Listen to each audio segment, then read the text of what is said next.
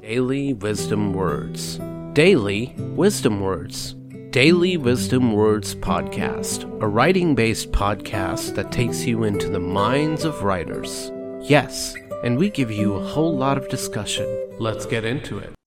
Another episode of Daily Wisdom Words Podcast. I am your host, Rini O'Day.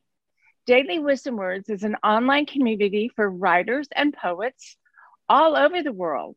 Join us every Saturday at 9 a.m. Pacific Standard Time, where we'll be talking to some very distinguished guests, each one specializing in topics you don't want to miss. Hey everyone, I am Neil Torelli and I will be your co-host today. We want to thank you for joining us and give you a very warm welcome to another episode of the Daily Wisdom Words Podcast. We're both excited to be here every Saturday at 9 a.m. Pacific. We also want to give a shout out to all the Daily Wisdom Words members who are listening today.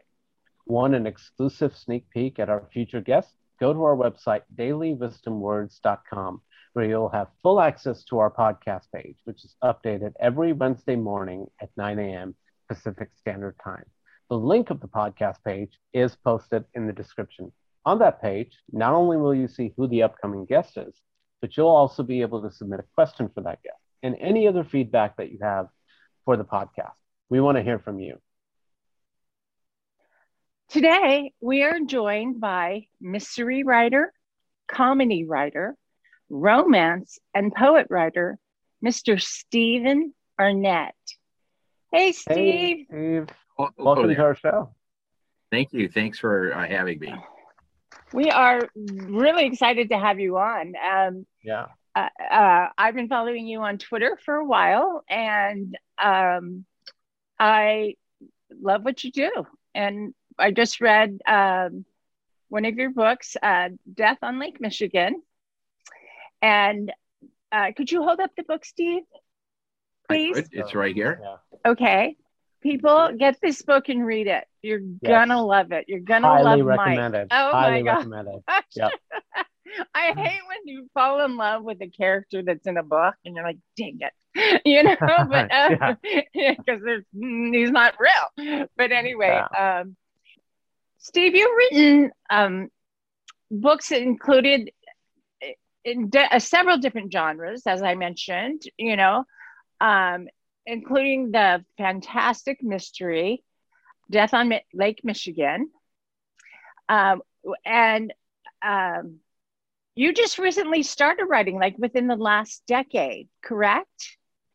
Well, I started publishing within the last decade, but these books I've mostly started or written before, and then when electronic publishing came along, I went through basically and rewrote them quite a bit. I think I really improved them, and then I started publishing them about just only about 6 years ago now.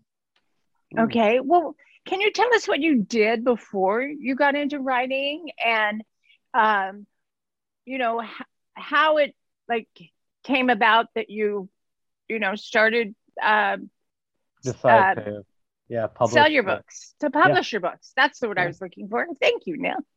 Well, I mean, when I was younger, I mostly just wrote poetry, and I got some of it published, but it wasn't. I mean, writing for me has never been a full-time profession. I also had to make a living. I worked. What did you do? Well, I worked in logistics information for the U.S. Department of Defense and Defense Logistics Agency, and then I later worked for NATO at the end of my career. Wow. So writing was just a hobby for me, a sideline. And now I have my own company with my wife called Arnett and Lynn Consultants, and we do data quality work and electronic cataloging and so forth. Right. Wow. Do you remember like how it transitioned from, you said it was just basically just a hobby, to becoming a passion where you wanted to take it more seriously? Was there one specific time, or was it kind of just over time it developed? It was something that I always aspired to do. I mean, I'd love to be a best-selling author and just write and live off my earnings. But as you know, as well as anybody, that's a 1 in a million shot. For most people, it's a sideline. So it was always when I was younger, it was my aspiration to be a writer full time and make my living that way. But it didn't work out. But that's okay. That's life. It's working out. But now. what you did was, I know, and what you did was amazing. Like I said, I read that. I'm about to start The Curse of what's the other? The Curse of Greta. Yes, I'm about to start that one. And like you know, in the multiple dramas as well as poetry. Is it difficult to do? And do you have a favorite genre? My favorite genre to read and to write, I would say, is mysteries. And you're good at it. Very good. Stories. Right. Mm-hmm. That I loved. I loved that. Death on Lake Michigan. Death on Lake Michigan. You guys, I'm sorry, it's really early here in California. Yeah. And I'm like, okay. Yeah. Coffee. Right. Yeah. So I noticed that in another interview you had named William Faulkner, Ernest Hemingway, and Raymond Chandler as some of your more admired authors that you admire. So can you talk a little bit about that, and what specifically do you admire about those 3 authors the most? Well, in the case of Faulkner and Hemingway, I really like their writing style. They're both very different writers in terms of their style, but they both have really beautiful prose writing and deal with really deep subjects. And they write stories that I just really got into, that really moved me, or, I thought were funny, whatever. With Faulkner, he explores the whole gamut of life. I mean, he's written some stories that are amazingly funny, but, his most common themes are very serious themes. Right. Dealing with society, and what happened with the South after the Civil War, and how they were really were not able to deal with the moral dilemma of slavery and its aftermath. Mm-hmm. And Faulkner, I consider America's greatest writer, really. If you consider the whole range of topics that he covered, the quality of his prose and so forth. Raymond Chandler, I just love the atmosphere that he establishes for his mystery novels. Unfortunately, he only wrote about 7 novels. I wish he'd written 700, but I would say he's my favorite mystery writer. Do you reread novels? Oh, by the way, this is Kona. She is our mascot. So she comes on every show. Yeah. But do you reread novels? Like I will reread Death on Lake Michigan. But do you reread books? Like I do once in a while, but I don't very often. I always figure there are new books that I'd rather try. That's true. But I have thought lately that, well, maybe it would be nice to go back and read some of my favorite novels, some of the ones that really got me interested in writing and fiction when I was younger. So I will probably do that. Well, to me, it's like a warm, fuzzy blanket, like when you reread a novel, it's like, I mean, you just love the characters and stuff. Talk to us about your writing process. Like, how much do you write a day? Is it a fixed schedule, or does it vary? What kind of habits do you have for writing? When I used to write regularly, I would get up and write for an hour and a half before work every day, and also in the morning on weekends. So I most commonly wrote in the morning. I'm not working on anything right now, but if I do write another novel, which I probably will, I'll probably follow the same pattern. to work Would- on the morning when my mind is fresher and sharper in the morning than any other time of day.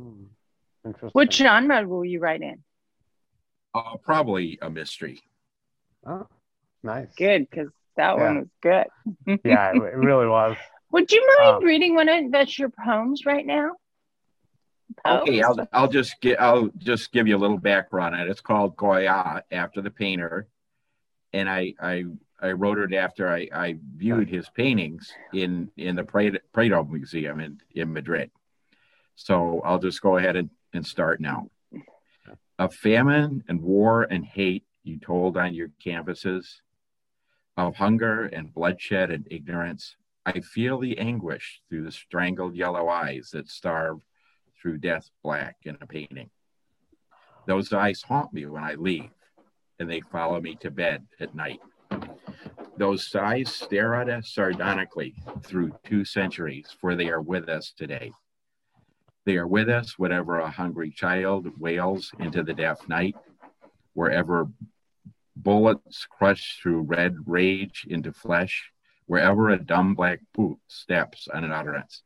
I feel them with you, Goya, and with you I write. Wow. That's it, and I wrote it about 1974 or so. You wrote that in the 70s? Not about 1974. Oh my gosh. Wow. No wonder you're. Well, that gives you some no idea wonder you're a writer. how old I am, too. We're not talking about age. We're not doing that. I'm going backwards now. So I'm going to hit a certain age and then I'm going to start going backwards. The female Benjamin Button. So yeah, right? 49, 48, 47. Anyway. So wow. That was but that was, oh my God, your imagery and your choice of words that you used to express your that was amazing. I'm just thank you. I'm glad you liked it. Blown away by it. Yeah. Truly beautiful. I always wonder this question to all writers: is writer's block a real thing? Do you believe in it? And or is it just an excuse for laziness? Please repeat the question. I didn't quite understand the first part. Okay, I apologize. Do you believe that writer's block is real? Yeah, absolutely. I think it is. I mean, I think it can happen not just to writers. I think it could happen to painters. It can happen to baseball players when they go through a slump. Just mentally and creatively, everybody goes through cycles in their life. I mean, some people I'm sure never have writer's block, like Stephen King. You know, he's written about 50. At least he'd like to pretend he doesn't. Yeah, he's well. Yeah, I mean, some people are so prolific, like he is, that you wonder if they ever have writer's block. But certainly, I totally believe any writer that that says they have it. Thank you for saying that, because I've known some people saying, no, it's not real. And I'm like, only a writer would know. It is. I mean, it is real, at least with folks like you and me. Like you said, maybe not Stephen King, but how many Stephen Kings are there anyway, right? So not everyone can get there. Well, no, not everyone can. He's another writer that I really like, too. I mean, he obviously he started out of the horror genre, but I mean, to me, he's not just maybe the greatest horror writer ever. He's one of the greatest American writers ever. Yeah, totally. I can't watch horror movies. I'm like, I watched what's the one where the devil possesses the little girl? Exorcist? Is that Carrie? I watched Exorcist. Huh? Carrie? No, it was The Exorcist. No, that's not. I watched I can't remember. Exorcist. Yeah. No, I had to sleep with my mother. I had to sleep with my mother for 2 weeks because I was so freaked out. I was going to turn into that little girl. Wait, maybe I have. Who knows? Anyway. But like, Stephen King, I don't know if you've ever read the book, November 23rd, 1963, where he goes where a character in the book goes back in time to the day that Kennedy was killed. That is just such an awesome book, but it's really not in the horror genre at all. But it's really an awesome book. That's a book of Stephen King just a couple of years ago. It's been on my to-be-read list for a while now. So so thank you for thank you for that. Exactly. That's a book I'm gonna have to pick up, but not until I've read The Curse of. Okay, but I'm not going to read it until I read The Curse of Bredna. Which reminds me, The Curse of Bredna is a lot shorter. The Stephen King novel I just mentioned is about 800 pages long. Wow. Well, I did read the first 2 chapters of The Curse of Bredna, and you start out in one. I'm so sorry, you guys. Yes, and then you go into the 70s. But and the names related. Yeah. And the names are so different. Like obviously in the 1700s, people were named different than they are now in this era.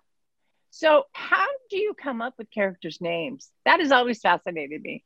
Well, in the case of the Strange Curse of Bredna, the names are related to Dutch names, because in the 1800s, a very strict sect of Dutch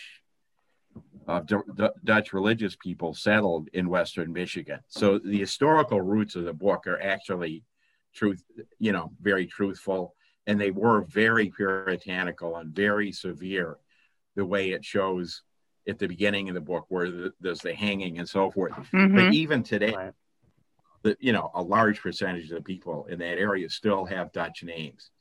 But for the ones at the beginning of the book that are in the setting of the Dutch Reform people back in the 1800s, those are more like names they would have then. And I spent a lot of my life in Central Michigan and Western Michigan, and that's where the roots of the book developed from, in terms of my coming up with the story. Just like because you were born and raised there. Death on Lake Michigan is based on the town of Saugatuck, which is a resort town and kind of a hangout for the wealthy that's on Lake Michigan. That sounds awesome. Yeah, fascinating to know that. Yeah. No, I had no clue.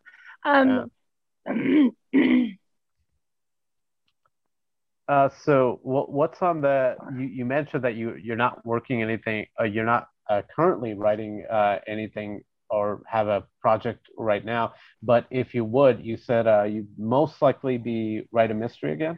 Tell us about what you have in mind for the future. Anything, whether it's poetry, mystery. What's next from Steve Arnett? Well, I'm again. The idea of a mystery it appeals to me more than any other type of story right now.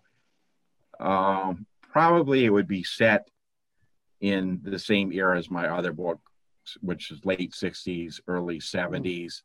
I don't have a detailed idea yet of exactly what the storyline might be. I thought about one plot of a murder that takes place in a high school back in those back in that era, but I haven't really thought through the complete details of it yet. Right. Just in the planning and stages. So do you you think about like, maybe this is going to be set in high school, and then do you just does it just start coming to you? Do you sit down at the computer and just type away because it's coming to you? Or do you write a page a day, or how does that work? With a mystery, you really have to do a lot of planning, or it's just not gonna work. So, and also it's much easier to write if you've already built the skeleton of the story. Then it becomes easy to write the story. But right. you need to have the characters in your mind, and it's a good idea to actually write those things down, who the major character is going to be, what the plot's going to be, and so forth. And then as you write, you'll develop other plotting ideas or a better way of doing it. But with a mystery, especially, you really need to start out with a pretty clear structure in mind, because I mean, it has to be really tight if you want to hold people's interest. Yeah. Yeah, absolutely. So you're on Daily Wisdom Words, as we all are, and you write, poetry. How many poems do you write? Do you write like every day, a poem a day, or do you have a cabinet full of poems you've written since, the 70s and so forth? All the poetry that I wrote that's really any good, I wrote about 45 or 50 years ago. These days, I don't write poetry except an occasional poem for my wife. But the poems that I've written that are actually good, like the one I read earlier, I wrote a long time ago. Oh, okay. Is that just because your interest is more in fiction? Is it just that's become your passion now, or? Yes, that's it. Okay. Also, poetry, I shouldn't say it's mostly a young person's thing, but I was just, when I was much, much younger, I had many ideas for poems that I don't have now. And also, most great poetry has been written by people under the age of 30. Yeah. There are no... there are no even Robert poets. Frost, who you think of as a very old poet, he said all his great poems he wrote before he was 30 years old. And you just look at other great writers like Keats and Shelley and Byron and so forth. I mean, those guys all died young, but you'll find with other writers too, other poets, most of their best writing is done before the age of 30. Well, we three will break that stereotype. People write, of course, people write nice poetry all their lives. But if you look at the very greatest poems that have been written, mostly by people under 30 years old. Yeah. That is a good point. Yeah. Well, would you mind reading another poem? No, I wouldn't mind at all. Just let me go over to my poem document here. Okay, this one is called Bora Bora, and I wrote it after I visited there 40 some years ago. And I'll go ahead and read it now. The title is Bora Bora, and the poem is lost in time, lost in a separateness, unaware of the world. One thinks of a soft peacefulness at the edge of a dream, where days are spent in laughter and nights in love. So that on February nights, when ice cracks underfoot and a cold moon silhouettes the sky, one thinks of palms waving along white sand beaches, rainbows over Ta'arawa, and the green forests of Mount Atamanu. It's an image of escape from the drudge and terror of our lives, such that if we could somehow stay there, we could escape even our own fears. But Bora Bora smiles and taunts our dreams amid dark shadows of tiki and drums. That's it. Wow. That imagery, oh my God, it's amazing. You're very good. You're very good. That was fantastic. Wow. It really was. It was amazing. I love your poetry.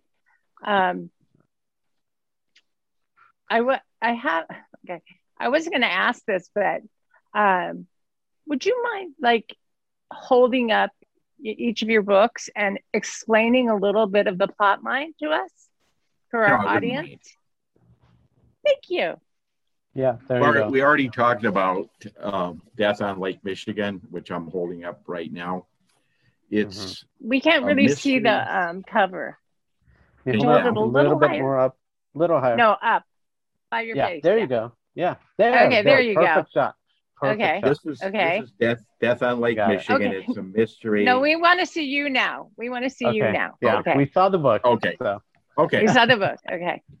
And Death on Lake Michigan is a mystery. A body washes ashore on Lake Michigan one night, And as it turns out, it's the body of a man who is notorious as a drug dealer in the town of Gullhaven, which I mentioned is based on the town of Saugatuck on Lake Michigan. And Mike O'Brien, who's the protagonist of the book, he's just recently gotten a job as a reporter for the Gullhaven paper. And he goes out to report on the story, and he gets really involved in it, even though, obviously the victim wasn't a very admirable character, but he gets really interested in the different possibilities of who could have killed the man whose name was Rich Mallon. And so he explores a lot of the different possibilities and works closely with this kind of folksy local sheriff in Gullhaven, and finally comes up with he finally figures out who killed Rich Mallon, and it's a very big surprise. It's much different than what people would have expected, because normally you would think, well, drug dealer died, probably some rival or some customer killed the guy, but it turns out to be quite a bit different. Yeah, it was a good surprise. Absolutely, yeah. And Michael, the character, I actually know, it's so funny because I used to know a guy named Mike O'Brien, and so that's who I have in my head as the, because he was so handsome. He was so handsome. Anyway, that's how I picture Mike. So is that funny? Yeah, because we all have, that's my favorite thing when when you read a book, is to imagine, because you describe the character, but when you read about them, you always get a certain picture in your head. That's like, sometimes I hate when they take a book and turn it into a movie, and then you think, well, that's not who I had in mind for the lead. It's nothing like we imagine in our head. I thought exactly the same thing, and because I do the same thing as you. You get a vision as you read of what people look like when you read a book, and then if they make a movie about it and those people don't look like that, it just seems like the wrong story.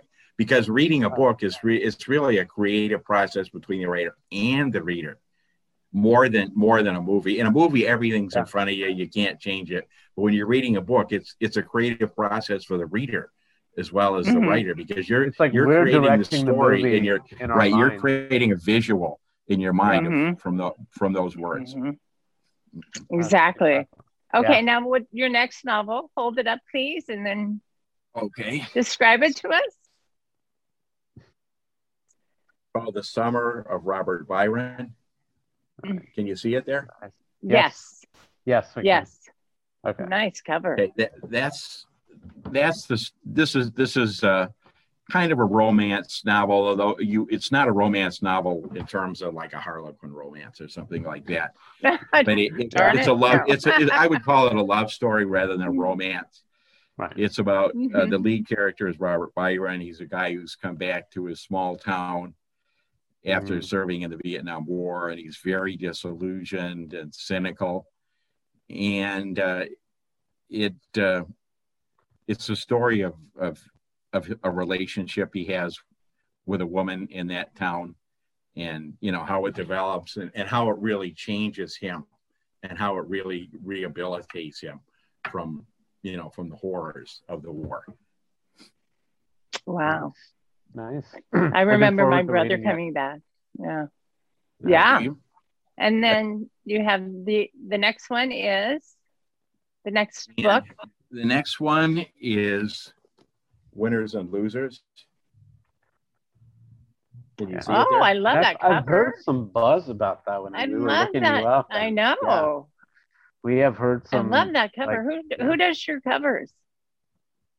Well, I purchased some. This one was actually tailor-made for me. I can't remember the woman's name offhand. The other ones were ones where how you could go online and you can find like thousands of pre-made covers. The other ones are ones I just selected using that method. Okay. But Winners and Losers, it's a comedy about a guy who who wins the lottery, which is kind of a dream of probably half the people in America. Just all the really funny, weird things that happen. And you've probably read the stories about all these people that won the lotto and they thought it was, they had it made for the rest of their lives, but it ends up blew their actually money being more away. of a nightmare. Yeah.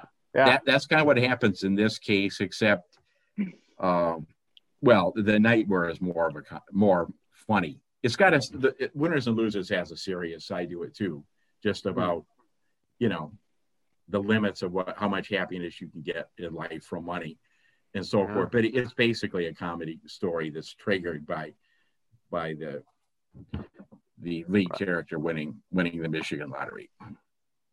So interesting. Okay, that's definitely what I am going to read. That's the one I'm reading. I'm about to read next. That's so I cannot wait for that. Yeah.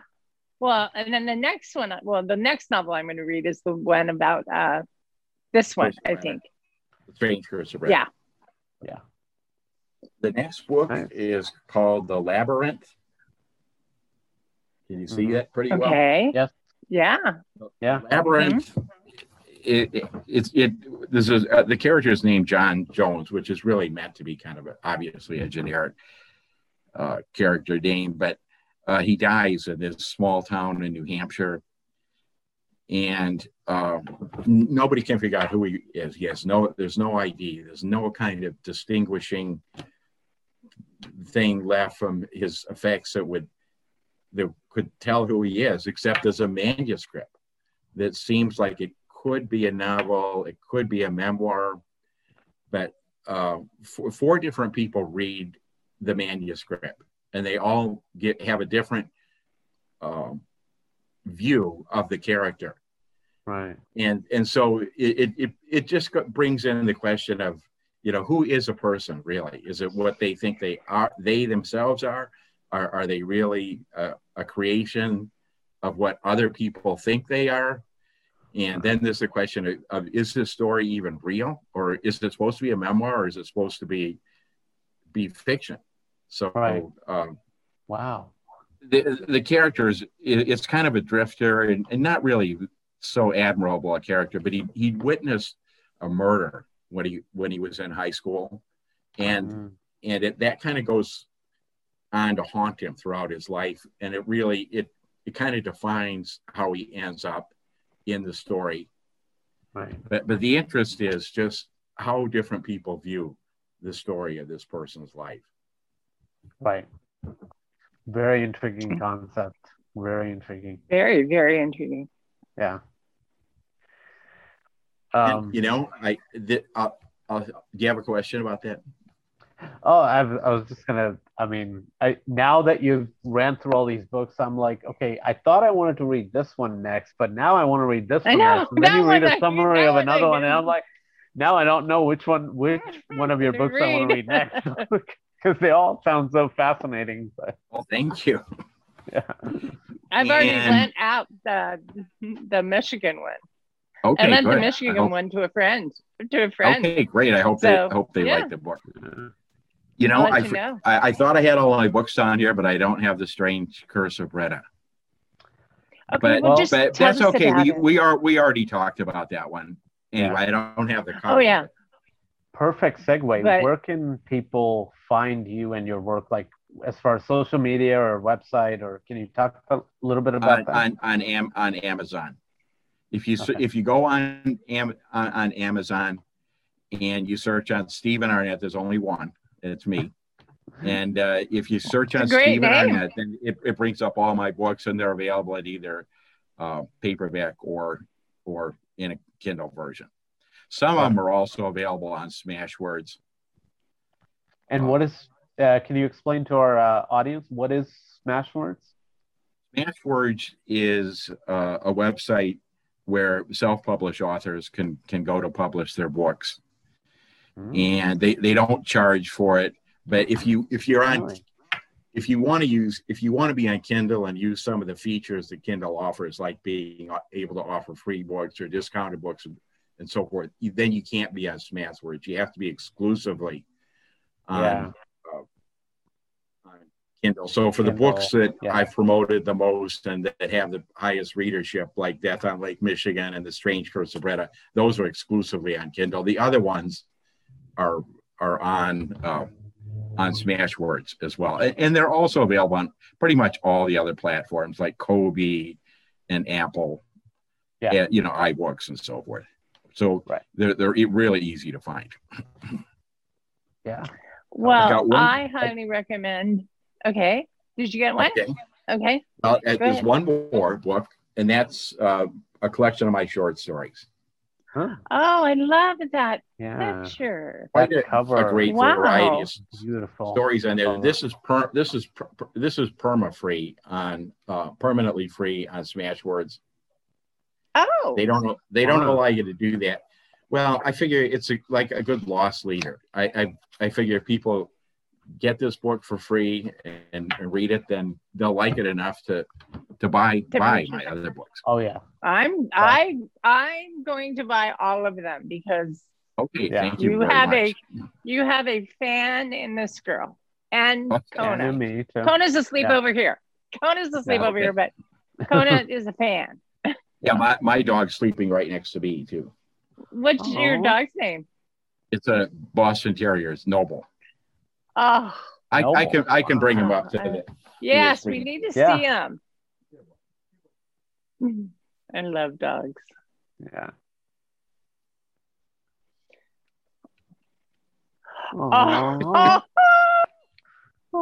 My son and his girlfriend have a Boston Terrier. Oh, do they? Oh, my Brutus. Oh, so cute. Yeah. Oh, well, got a long life ahead of him. Every time I think of your name, I think of an astronaut. I don't know, Stephen Arnett. No, I mean, I just think like Stephen Arnett is the name of an astronaut. Oh, okay. So maybe you should write a book about an astronaut named. Yeah, that I would not dare do because I've never been in space, and it's hard to me. It would be hard to even imagine if you hadn't done it. Well, now, would you go into space? Would you pay? Who are the two? Elon Musk or the owner of Virgin? Jeff Bezos. Or Richard Branson. No, Richard Branson. I would pay not to do it, but I wouldn't pay to do it. Okay. Would you? I fascinated by the universe. The universe I am too. Yeah. I am just absolutely fascinated by it. And I've always wanted to feel zero gravity, and they have a ride at the fair where you go, really fast and then they let you and you can kind of float around. But it's nothing like, but I've always wanted just to go up there and just, But, as far as like being a real astronaut, no, thank you. But just to go up to, No, I'm very interested in astronomy and space also, but I don't really have a desire. Well, yeah, I agree. So, well, Steve, thank you so much for joining us today. This has been a true pleasure, and you're a great author. And thank you. It's been a pleasure for me too. Please, people, pick up his books because you're going to be so pleasantly surprised. Especially, the one I read was Death on Lake Michigan, and I loved it. I mean, it's making me want to read more of you, Steve. Yeah. So, thank you very much, and especially thank you especially for having me on your show, on your podcast. No. It's our pleasure. Yeah. Definitely our pleasure. You don't owe us a thank you. You do not owe us a thank you. Yeah. Thank you, everyone, for joining us today. Next week, we're joined by Dr. Linda, an author, an editor, a professor, a writing coach. Don't forget to submit a question for Linda by Wednesday of this week. To do that, visit our podcast page at the link in the description. And remember, if we pick your question to be on the show, you get a surprise gift from us. Once again, Stephen, thank you for joining us. It has really been a pleasure. If you are a writer and not a member of Daily Wisdom Words, sign up today. It's just $10 for a lifetime membership. There are no dues. You can take part in our active writing prompts and our Daily Wisdom Word blog. Groove to a little music and build your own social media profile.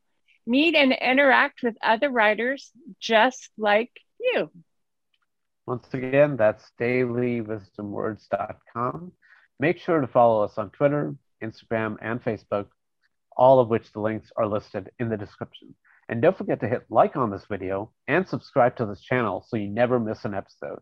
And if you want to show us a little extra love to us, well, we also have a link for donations now in the description. So make sure to check that out as well. Thank you, everyone. Once again, thank you so much, Steve, for joining us. And we will see you. Thank you, Steve. And Okay. Thank you, Steve. And please buy his books. Please. He is really good. And I don't think you will be upset that you bought him. So have a good you have a really good day, Steve. Yeah, you too. Yeah, Thank bye you. for now. Bye. All right.